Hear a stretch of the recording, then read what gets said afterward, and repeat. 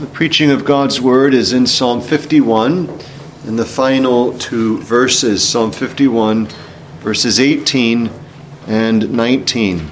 Here David concludes this very rich portion of God's Word with a request for the blessing of the church. So we read, "Do good in thy good pleasure unto Zion. Build thou the walls of Jerusalem. Then shalt thou be pleased with the sacrifices of righteousness, with burnt offering and whole burnt offering. Then shall they offer bullocks upon thine altar." When we see in context, it's a very rich meditation to consider that here is David, who by his sins had brought the call for judgment against himself, and as a king, a public figure, even against his kingdom. And we see this throughout the scriptures, that leaders, by their sins, bring problems and judgments upon their people. David himself would have part in this. You'll remember, as he numbers the people, he's given three options for judgment, and he casts himself and his people upon the Lord. And yet judgment does come, yet mercifully is stayed in the Lord's kindness. But there is a point and principle that public figures bring harm upon the people they represent when they sin against God. Now think of that. David has sinned grievously against God. And yet now he who carelessly ventured into those forbidden paths is now seeking the Lord's building up of Zion. And the psalm, of course, unlocks for us the reason that is. So consider once more this psalm. It begins, of course, in history before this psalm, when David found himself absent from his post. When the season had come for kings to go off to war, he was at home, and his eyes fell upon Bathsheba. And the story goes of his adulterous affair and his seeking to cover the pregnancy and his appointing her husband Uriah unto death. So he's guilty of adultery, he's guilty of deception, he's guilty of murder. And months pass without so much as a tremble or quiver in his conscience. But notice Nathan comes as the psalm opens and as recorded elsewhere, and reproves David. And it's this word of reproof, blessed by God, that turns David from seeking the destruction of himself and of God's people to casting his hope upon God's mercy and imploring the Lord for the building up of Zion. In one sense, this one word of reproof is the hinge point, the turning point to the opening of blessing upon the Lord's people. And so this one faithful minister in the hand of God is used for David's good and is used for the generation of David's time and the good of Zion. But brethren, here is the psalm for us today, and has remained in the canon and shall remain in the canon of Scripture forever, so that this faithful ministry of Nathan with reproof brings about continued blessings upon the church of God.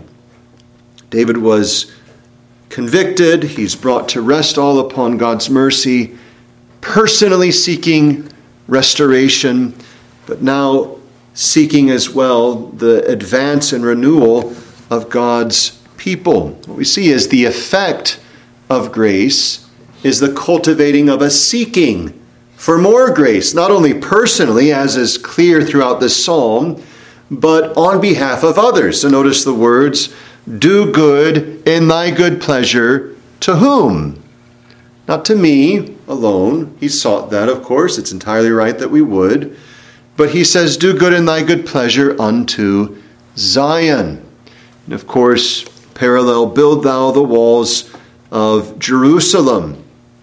This pinnacle, which is the emblem of the people of God. And of course, we remember that Zion is taken up in the Scriptures as indicating the whole of God's church. What David is seeking ultimately is the Lord's building up of his people. So David would have single-handedly brought down God's people by his sin. And having been personally restored, he doesn't say, well, this is what I'm going to do. I'm going to build it up. Instead, he lifts his hope unto God and petitions God to do it. Not just build up my cause. Don't just bless them for my sake, that I would have an easier reign and a more efficient time as king. But notice, why is it that he seeks it? That they then would worship God. Then, as you bless them, as you build them up, then shalt thou, God, be pleased with the sacrifices of righteousness, with burnt offering and whole burnt offering. Then shall they offer bullocks upon thine altar. We hear in the scriptures of the sacrifices of the wicked. So what's the difference? You have the sacrifices of the righteous, the sacrifices of the wicked. Well, according to the letter of the law, they may be one and the same type of animal, spotless and so on, and yet the worshiper is the difference. One is worshiping God falsely.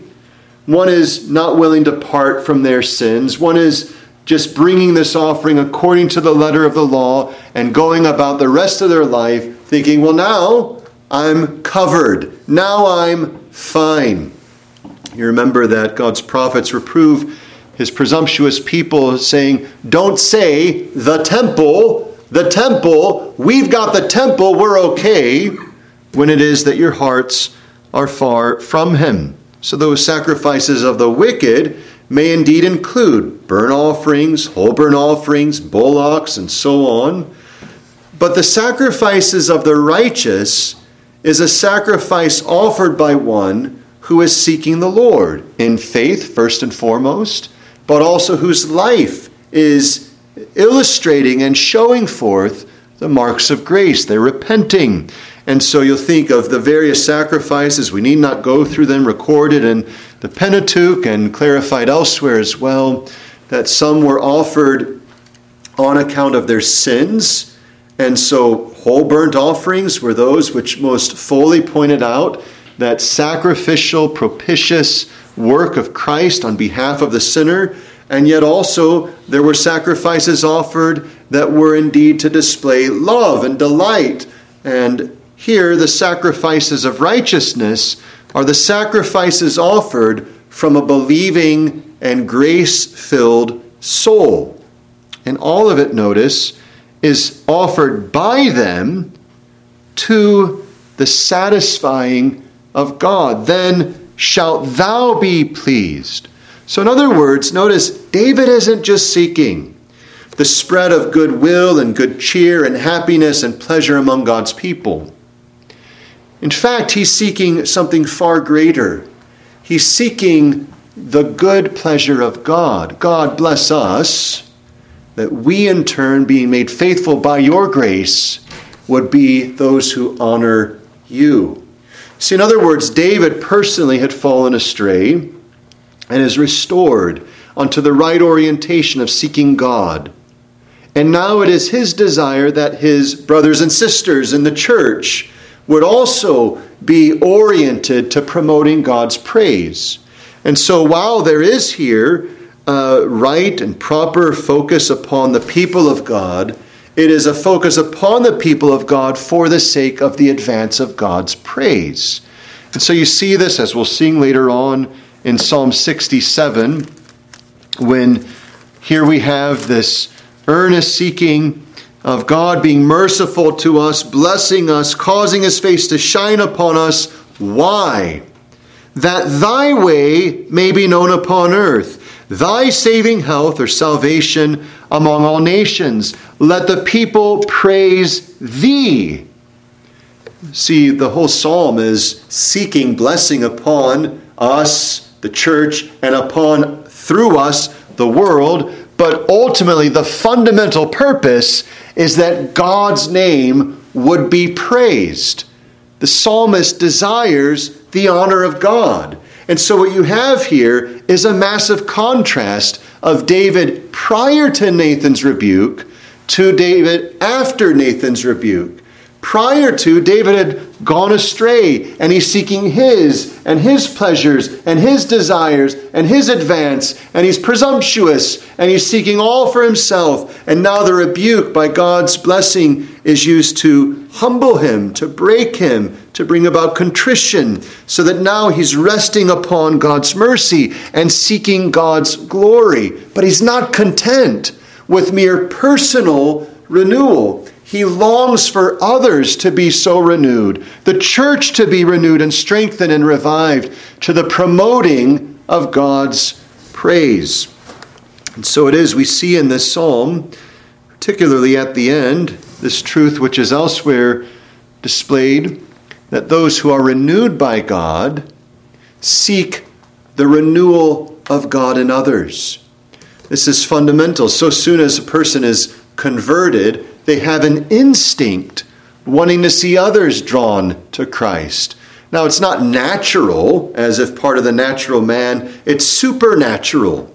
In other words, when God plants life in a soul, it is that soul renewed by God's grace is now seeking the things of God for God.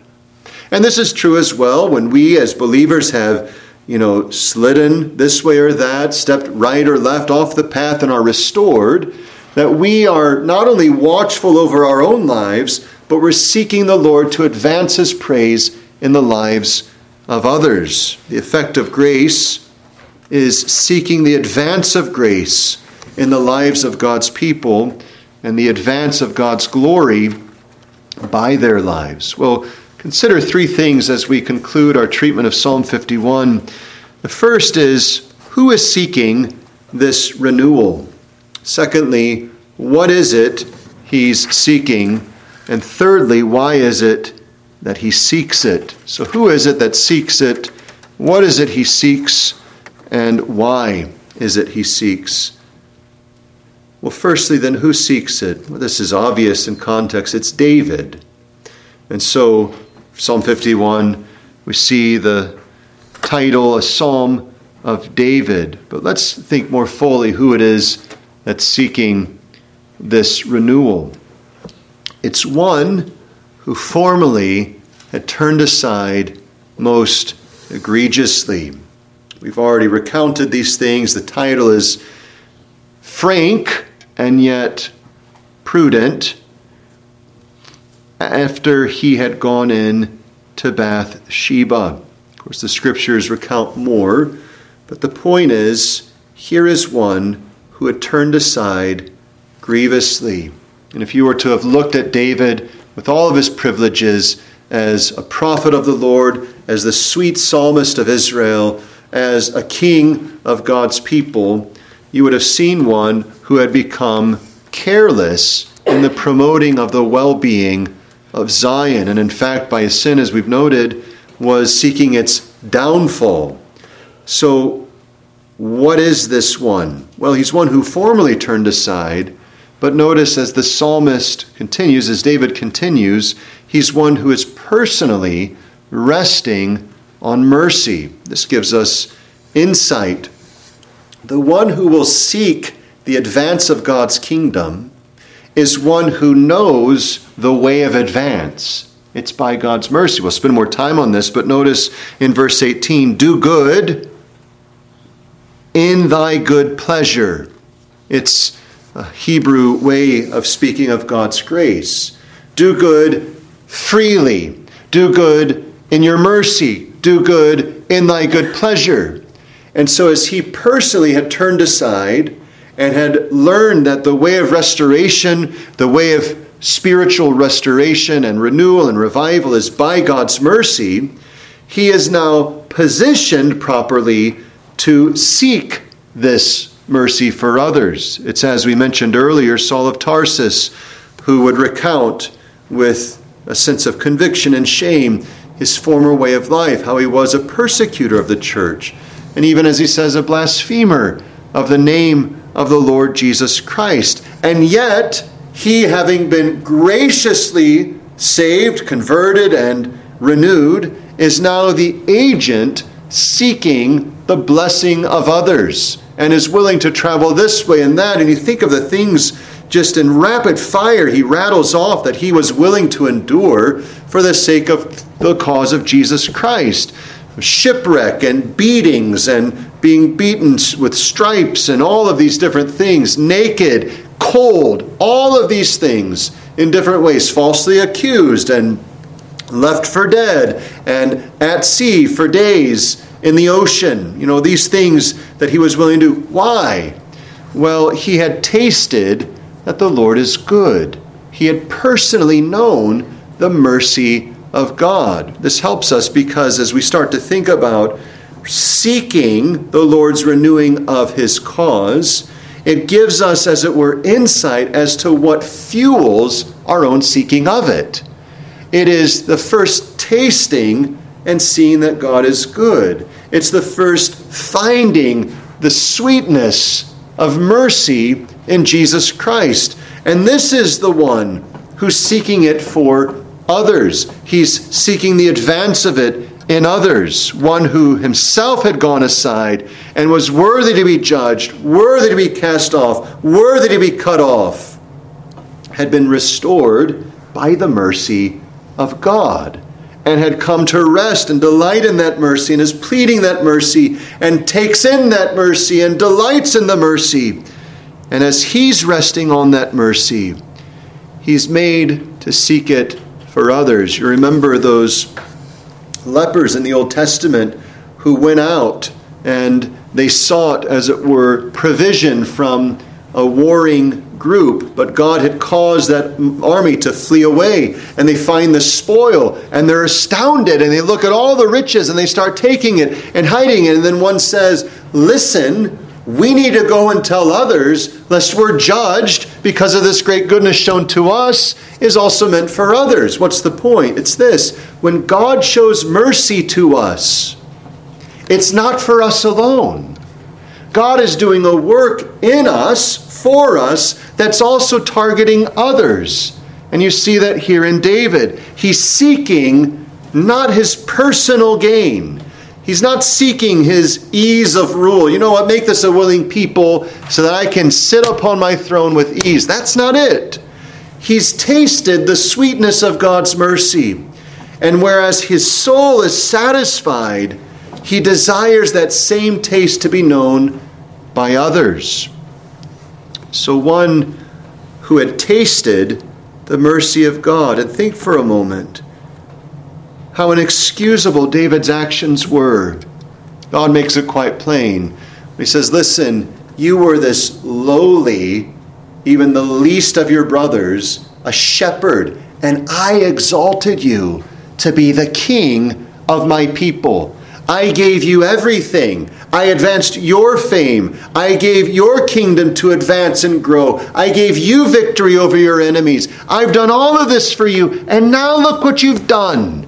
I've given you a wife, I've given you children, and now you've committed adultery. You've taken one of, by the way, your mighty men, who was full of integrity, and you've murdered him by your command. Oh, the grief that gripped David. We saw that already when he spoke of this. I acknowledge, verse 3, my transgressions, my sin is ever before me. He speaks of verse 8, his bones which God had broken. The grief of conviction is indeed the greatest grief there is, second only to the grief of conviction of sinners in hell. There's no greater grief. But the Christian's grief, I have sinned against God, God who is holy, God who is merciful, God who has been good to me, is overwhelming. And at that moment, Satan often launches upon one of his common strategies to now point out all of the wickedness that we've done and committed. And he who is saying, listen, it's not that big of a deal. You'll get happiness out of this, pleasure out of this. Just sin a little bit. It's not, don't worry about it. So as soon as we sin, our consciences are hit. Now he's the worst adversary we've ever met. He launches on us, rubs our face in it, and we're overwhelmed. And it seems, as it were, for our souls to be too good a thing to think that we could find peace again. But notice the psalm goes on and testifies of all of these blessings that he seeks, even the greatest of blessings, that God would restore unto me the joy of thy salvation. He was tasting God's mercy.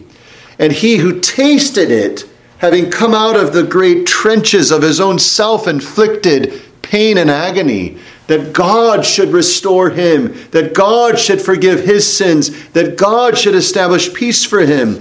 He's one who's tasted it, and he says, this is too good than to keep only to myself. And so he seeks it for others. Brethren, notice secondly what it is that he seeks. You see two things related, of course. One thing he seeks is the good of Zion, the good of God's people. So verse 18, do good unto Zion. Build thou the walls of Jerusalem. Surely there were literal walls around Jerusalem. We know that. There's no indication historically that the walls were in any disrepair at this time.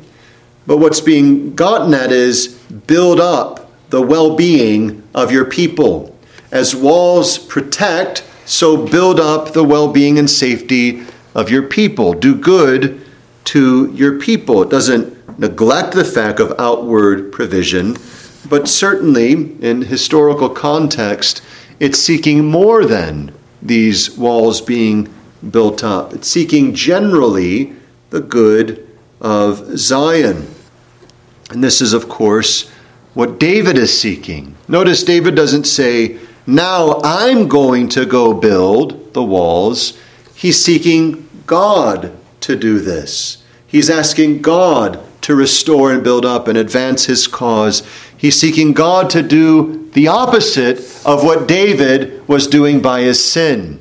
Whereas I have been seeking the downfall of Zion, I implore you to seek the building up of Zion. We saw this in essence in Colossians chapter 1, when Paul heard of the work begun among the Colossians, and as he says so memorably, since the day we heard it, we have not stopped praying. And what is it that he was praying?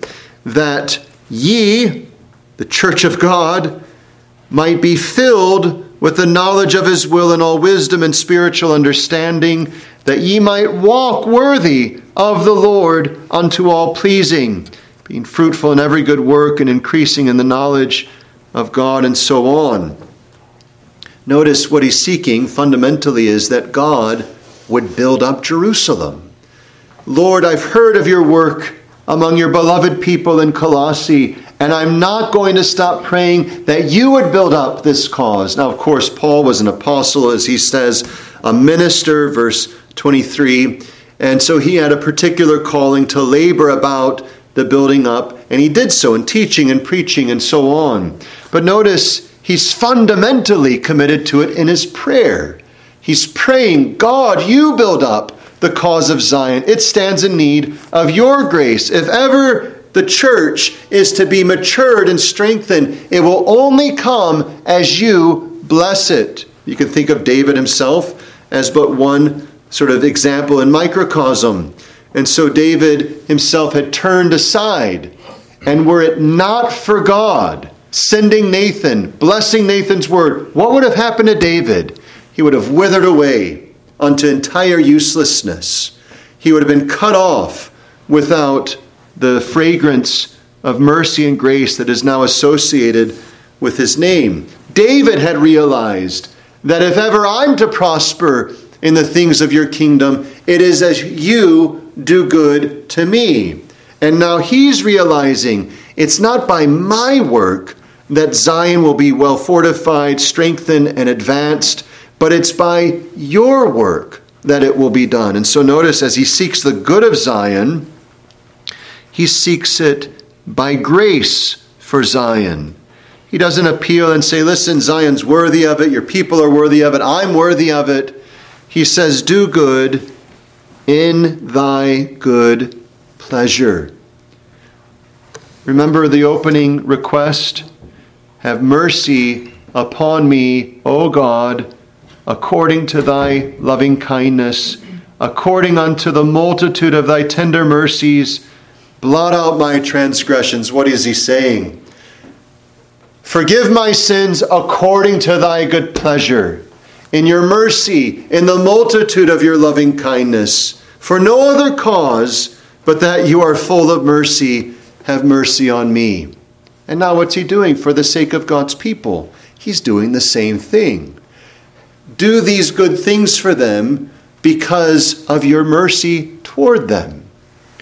He, having personally been brought to rest upon the Lord's mercy, is now interceding for the good of God's people according to God's mercy. Brethren, this, of course, can enliven our prayers for one another and for others of our brothers and sisters as well. All of us know that as we pray for one another, there are hindrances and obstacles. Perhaps we can see, well, I'm not worthy of these blessings I'm seeking. That family's not worthy of it. This church isn't worthy of it. That congregation, this denomination, these people, they've got problems. They've got doctrinal errors. They've got practical sins, all of these things. So what are we to do? Well, we're to remember that the blessing comes upon us as well as upon all of God's people in God's mercy. And there's where our foundation of hope comes. Now, this doesn't mean we ignore the sins of ourselves or of God's people in general, but it shows us where the hope of our petition springs from. And so we might think for a moment, we have brethren who have polluted God's worship. And we might think, how can I seek the Lord's blessing of my brethren who are offering false worship, which in Scripture brought forth such judgment as even priestly men were struck down? How can I ask God be merciful? How can I ask God bless and build up your cause in them? Here it is. It's according to his good pleasure. You think of the illustrative men and women of the Old Testament and New Testament, and you look, for instance, at Jacob and Esau, and as you look at Jacob, you say, this man was a rather wily man. He wasn't a good man. And yet the Lord blessed Jacob. Why? Because his blessing is by grace.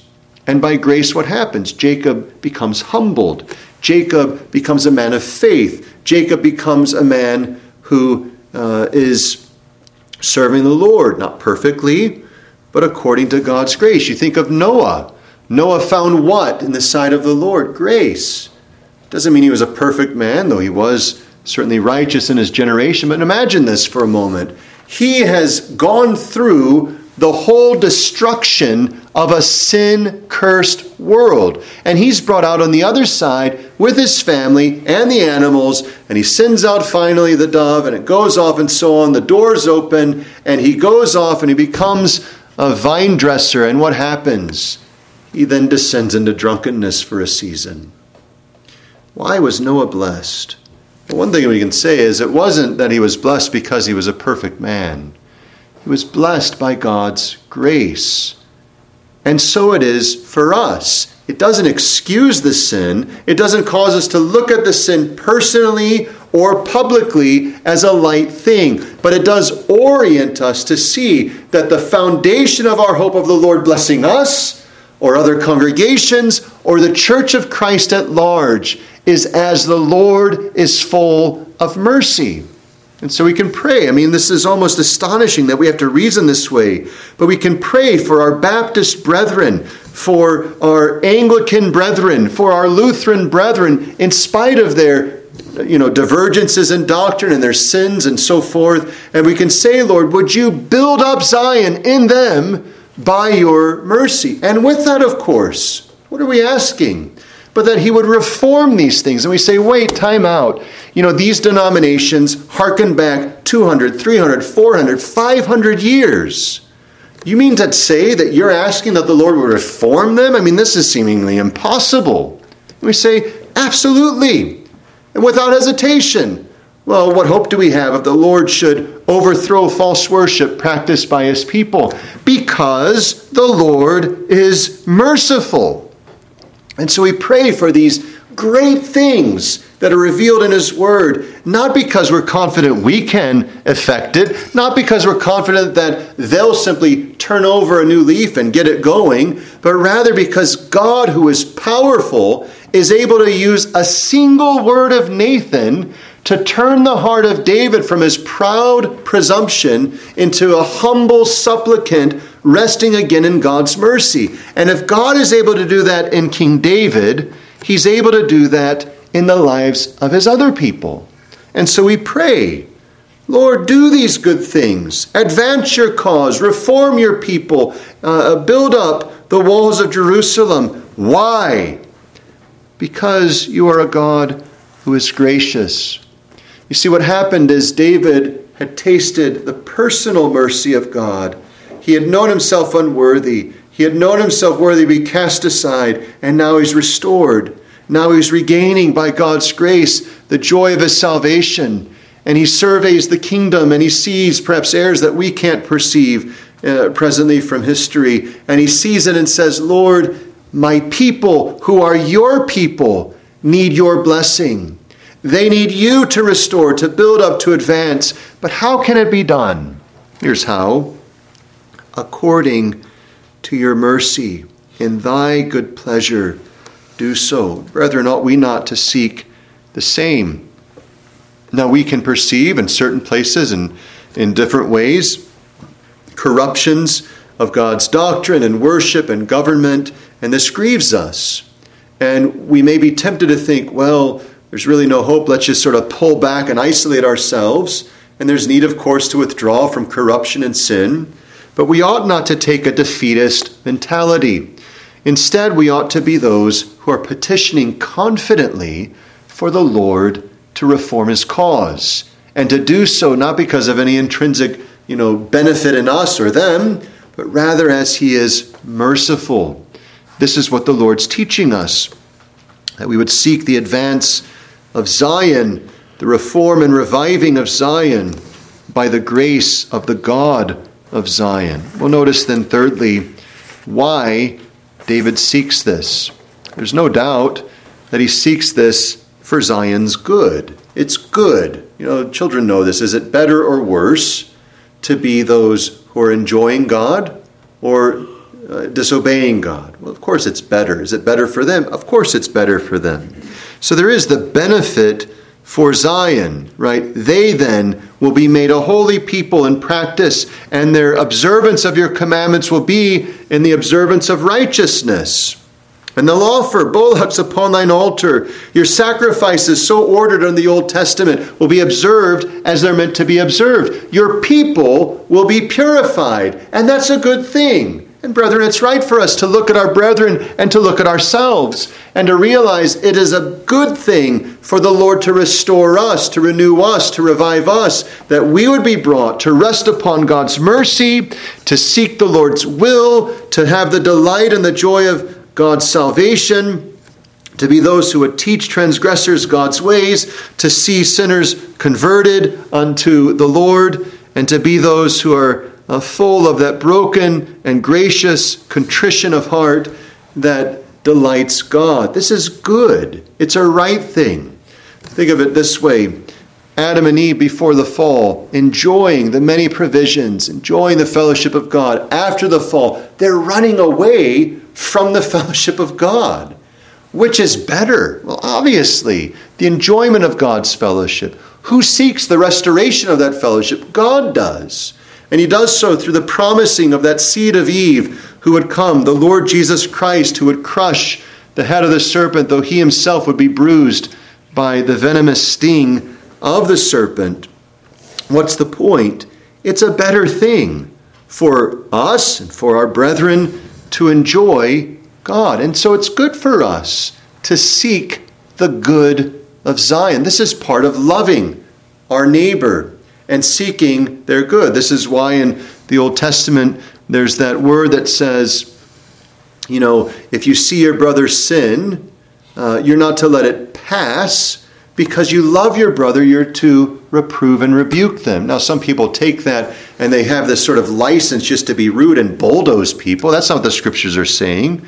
We see, as the new man is taught to us in the New Testament as well as the Old, that there's a tenderness of heart, a kindness, even in reproof. Notice even David when he says that then will I teach transgressors thy ways, and sinners shall be converted unto thee. He's not seeking to bulldoze people by his own force of will and insight, but rather by God's ways to see them restored, which is, of course, what he himself had experienced. So there's the seeking of the benefit of Zion. But brethren, this is not ultimately why he seeks the Lord's blessing. It's not to be divorced and separated, but this, the benefit of those in Zion, the benefit of the church, is ultimately to a higher end, namely to the right praise of God. Then shalt thou be pleased. You see where David's focus is? His focus is on God. He has been brought away from his selfish ambition, his lust-filled desires, and he's now focused on God's desires. His orientation has changed dramatically. His consuming interest is God's honor. Of course, it's good for God's people that they are brought in harmony with God's teaching and brought in harmony with God's law. All of that's good for them. But ultimately, David is looking to the glory of God. And he's saying, Lord, this is my petition so that you would be honored. You would be pleased. You would then receive these sacrifices of righteousness and would be pleased by the service of your people. What he's saying is, he's putting together the whole psalm, but you can see this notion from verse 16 onward. Thou desirest not sacrifice, else would I give it. Thou delightest not in burnt offering. The sacrifices of God are a broken spirit, a broken and contrite heart, O God, thou wilt not despise. Then he says, do good in thy good pleasure unto Zion, build up the walls of Jerusalem. Then shalt thou be pleased with the sacrifices of righteousness. What he's asking for is the revival of his cause in his people. Cause the hearts of your people to be brought into that gracious brokenness and contrition that you will not despise, that then will honor you with their sacrifices of righteousness and so on. Do this gracious work so that you would be glorified. Brethren, we need teaching on revival. There's people that put on billboards, visit us next month. We're having a revival in April. Well, we certainly would hope that they would have a revival, but far too often the billboarding and advertising of the things is nothing more than a testimony that we're going to have a meeting and we're going to do certain things. We need teaching on revival to see what it is and what it isn't. And we have others who have reacted and said revival's wrong and it's just emotionalism and so on. But brethren, both of those are wrong. The Scriptures everywhere indicate that God-sent revival is both good, needed, and to be desired. But it's not to be desired for its own sake. What happens when revival comes, whether personally in one's soul or in one's marriage or one's family, or more broadly in a congregation, or more broadly even in a region or regions, is that God is reorienting a people to his glory and praise. God becomes central in everything. God becomes the focus of the whole of one's life. And so it's no wonder that when true revival comes, God is what's spoken of. God is the focus. God is the fixation of the heart. You can judge the spiritual temperature of a people, of a person, of a congregation by just listening to their talk and whether it's about God or not. A spiritually renewed people are consumed with God, seeking God. It's what Christ says. My disciples seek first my kingdom and righteousness.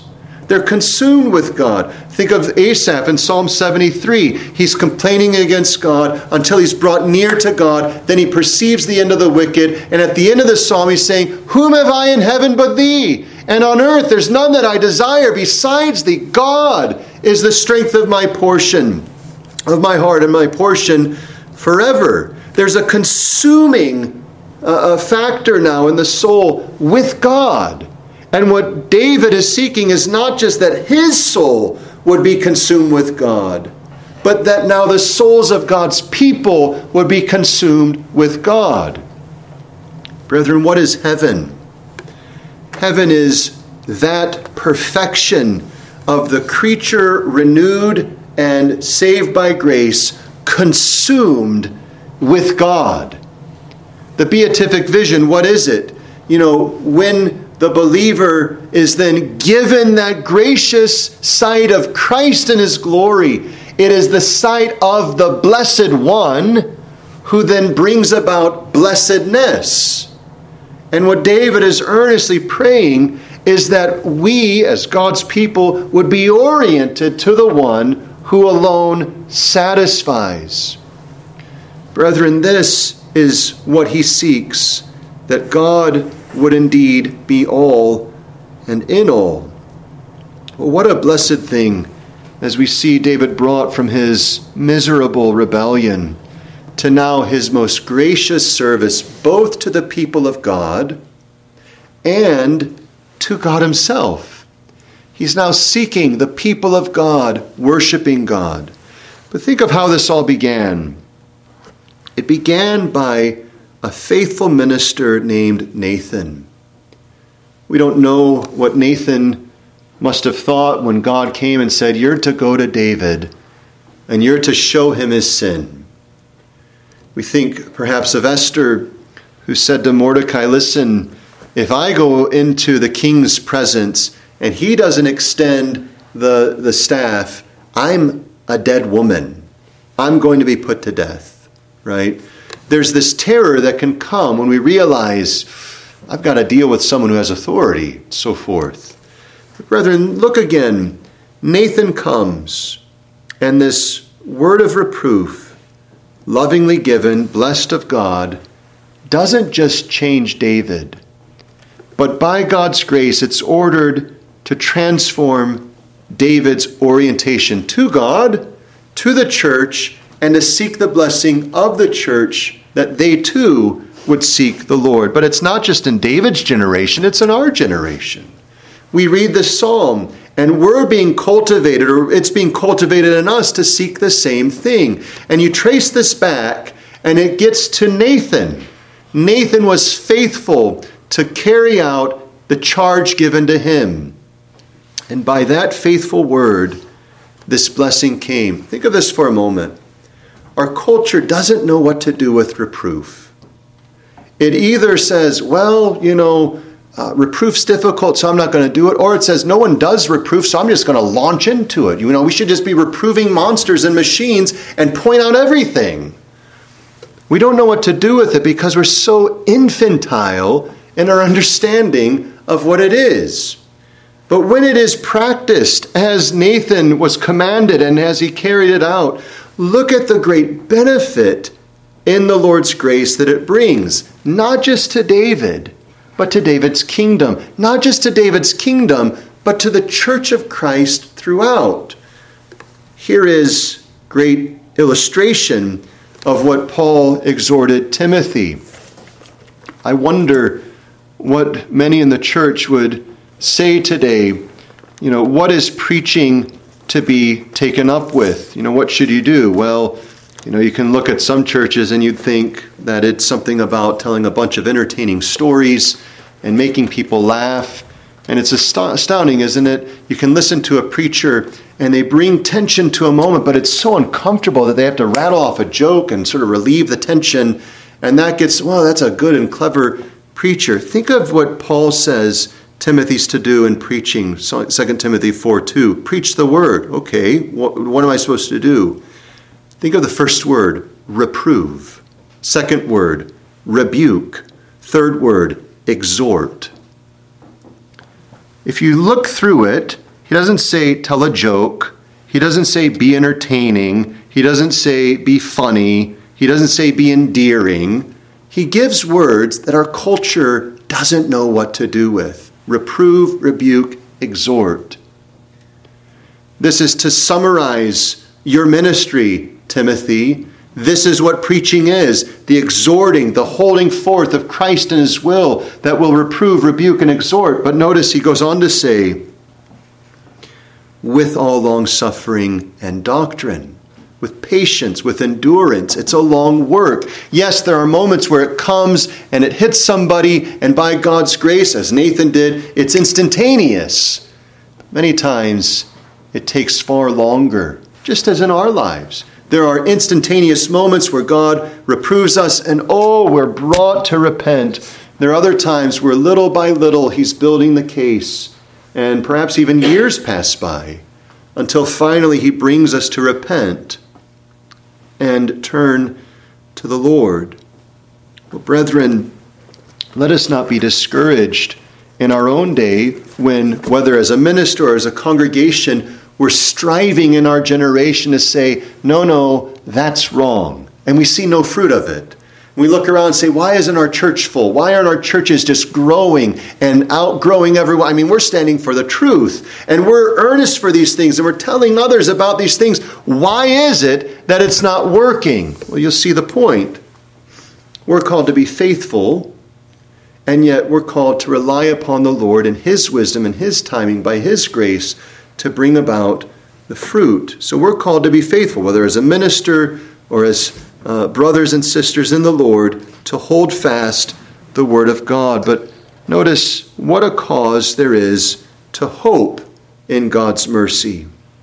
We see it in the life of David himself, having been reproved, and how he did repent.